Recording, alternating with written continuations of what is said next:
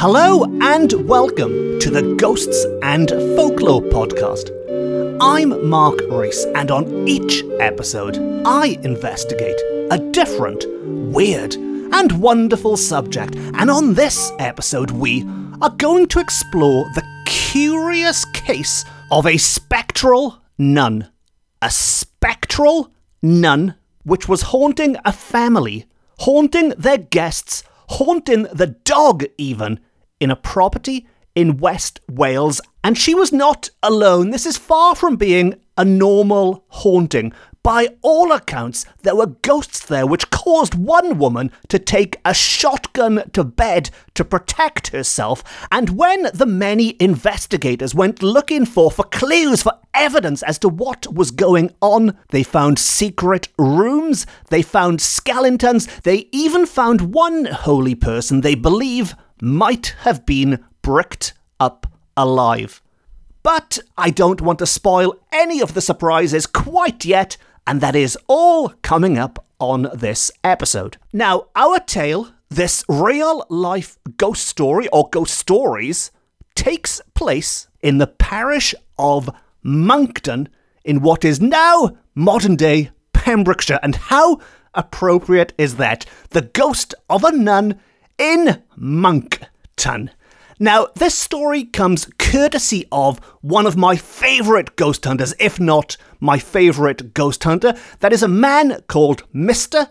Peter Underwood, who I have mentioned many a time on this podcast. Now, Peter Underwood, who recorded this in the 1970s, and he had it firsthand from the vicar of the old village at the time, a reverend called Tudor Evans, who lived at the Old Hall with his family. And that is where our tale begins, where this real-life ghost story kicks off. So, to begin at the beginning, the scene is set at the Old Hall in Monkton. And as anyone who has read any ghost stories ever will know, if a place has got old in the title, it is a prime candidate to be haunted, and that is very much the case here, or so it would appear. The Old Hall in Monkton, which is indeed very old. So old, in fact, that it was once a part, we are told, of an ancient priory which was founded way back in 1098. So this place has seen a heck of a lot of history, lots of changes, lots of comings and goings, and in particular from a religious point of view, and we are indeed in search of a spectral nun, but from a religious point of view, some of the rooms would once have been cells for the monks to dwell in. And while describing the place, Underwood does point out, which I think is quite an important little detail, he does note that there is a large groined crypt which had a sombre atmosphere. There's a large crypt there with a sombre atmosphere. If that's not asking for ghosts, I don't know what is. Which might go some way to explaining what is going to happen next. Because in our first piece of paranormal activity at the location, Underwood records that the Reverend was repeatedly disturbed by heavy knocking upon his bedroom door at 4 o'clock every morning. Ghosts, as they say, are punctual, 4 o'clock on the dot every morning.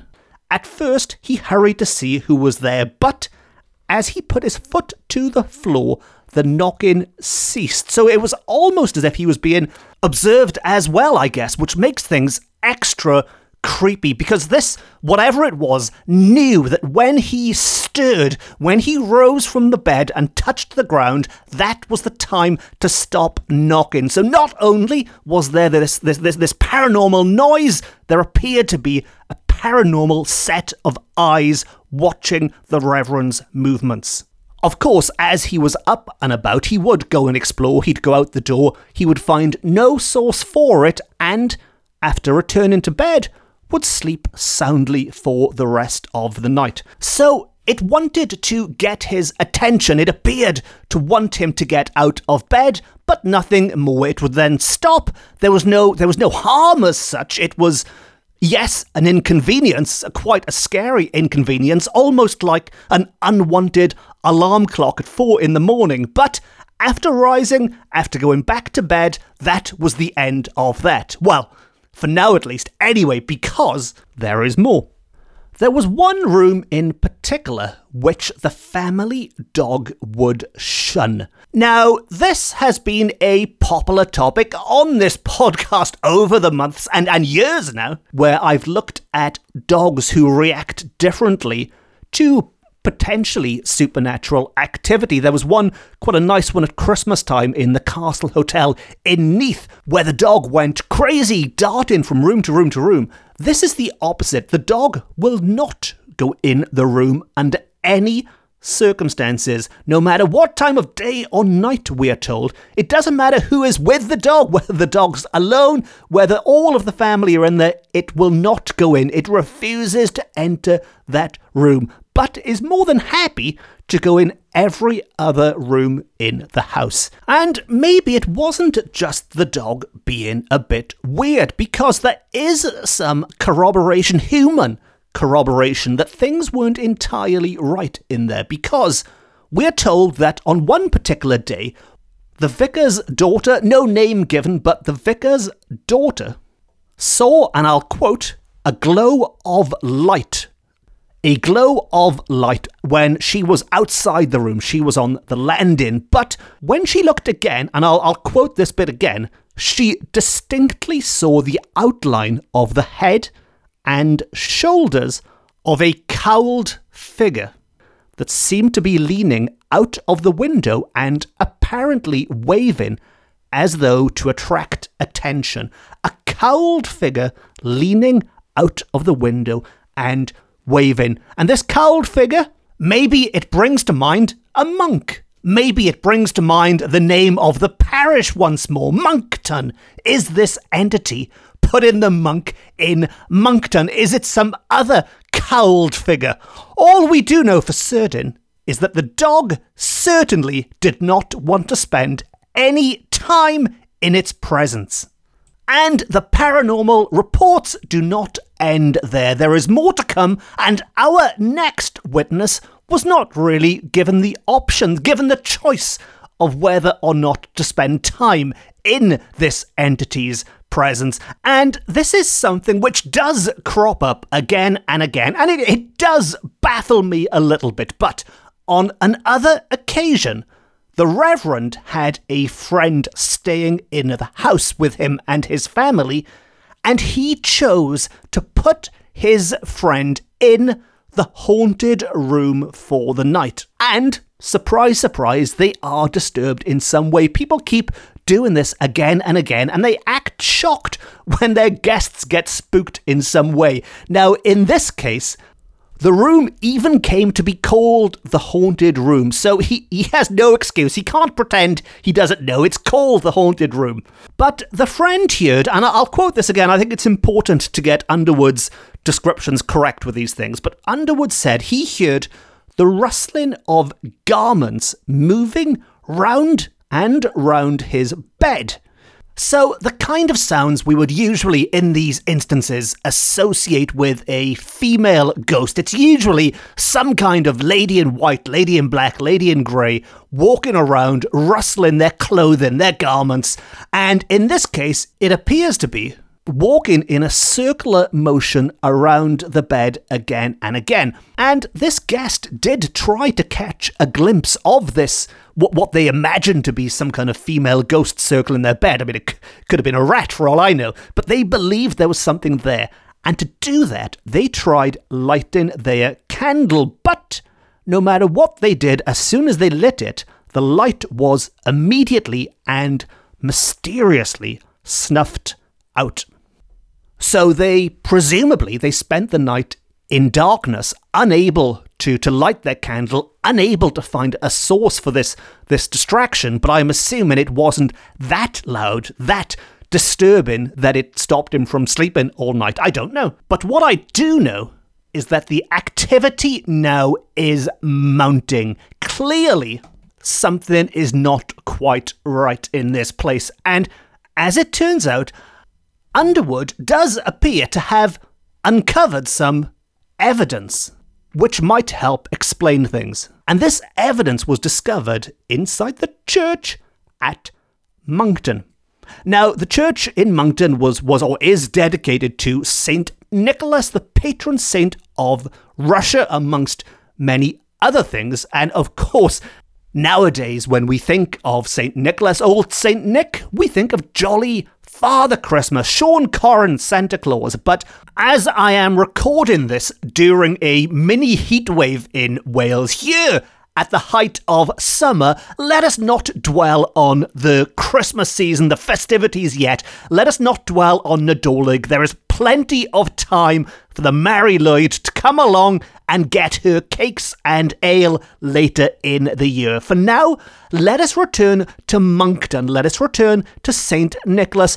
And we are going to go off on a slight tangent here. Bear with me on this, because we are going to leap from Pembrokeshire over the seas to one of my favourite countries, over to Italia, because Underwood makes a connection between this church and the Basilica of St. Nicola in Italy, as St. Nicholas is known over the water, and that is where his bones are said to rest in the crypt.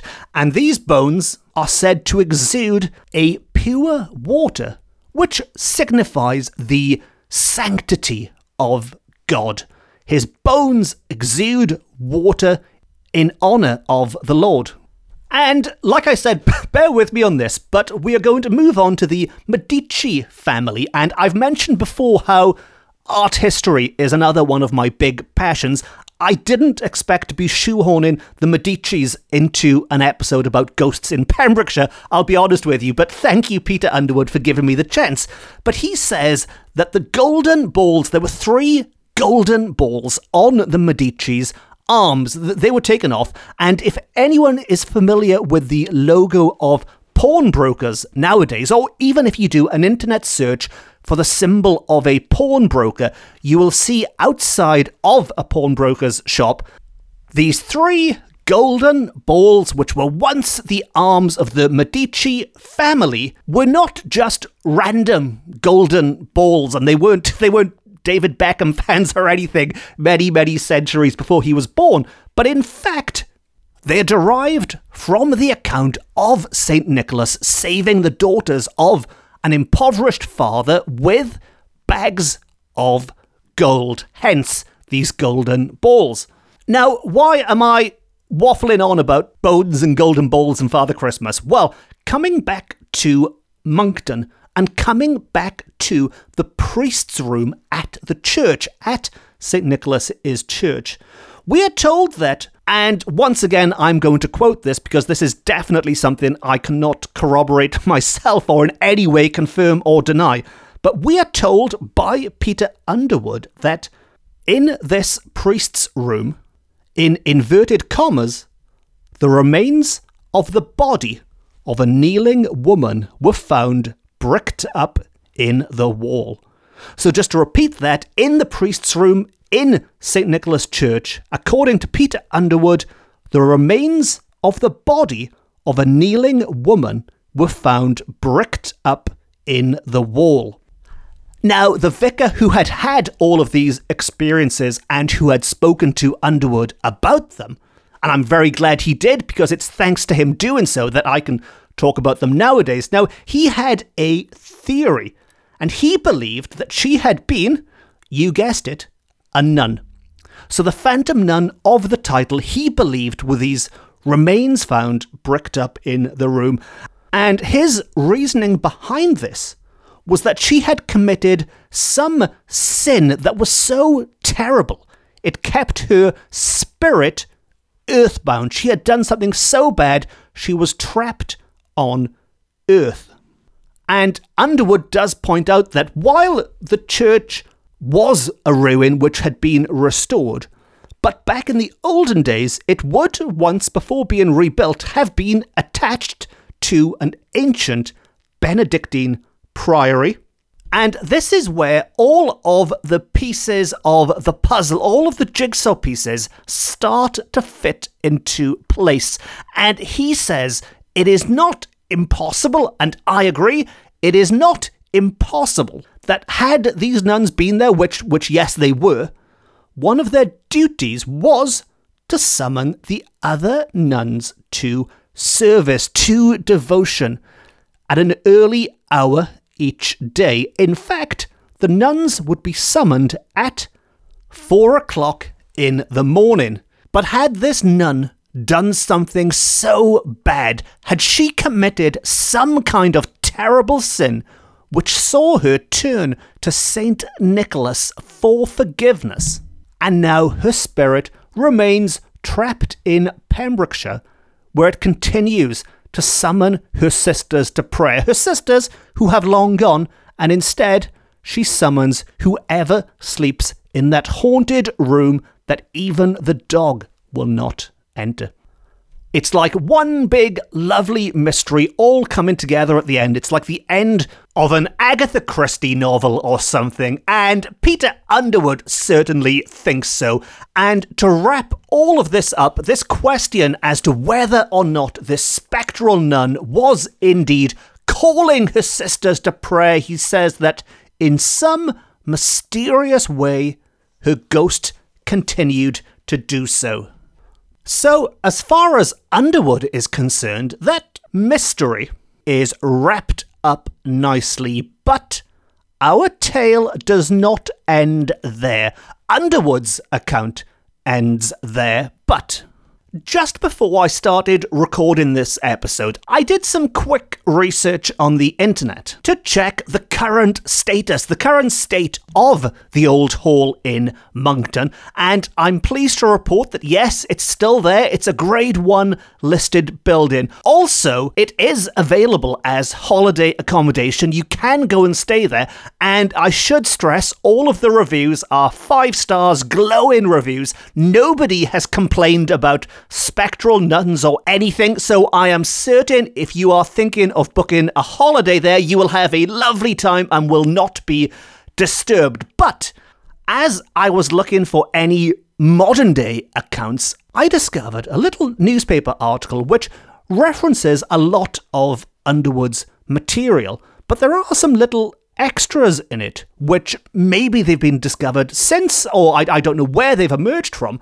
But I think if you choose to believe these extra bits of information, it does shed a different light on the account. Now, it tells us that when the Priory Church was being restored in the late 19th century, in the Victorian times, many secrets were revealed, and some gruesome discoveries were made. Yes, gruesome.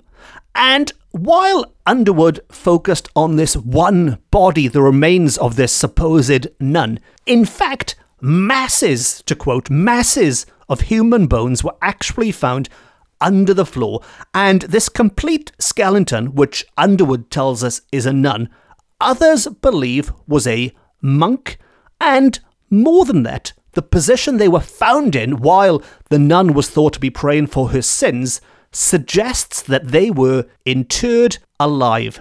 So buried alive, be it a monk, be it a nun, amongst a mass of other bones. All in all, I think they were correct to call it gruesome. It does indeed sound like a gruesome scene, and while it's also fascinating, eerie, terrifying, I imagine for those who discovered it, it was a gruesome sight to behold. But how does it add to this ghost story? What does it tell us about this spectral nun? Was she rather a spectral monk? Was she someone else entirely?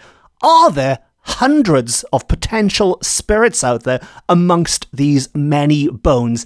Maybe in the end, the answer is that some things are best left undiscovered. Some things are best left buried.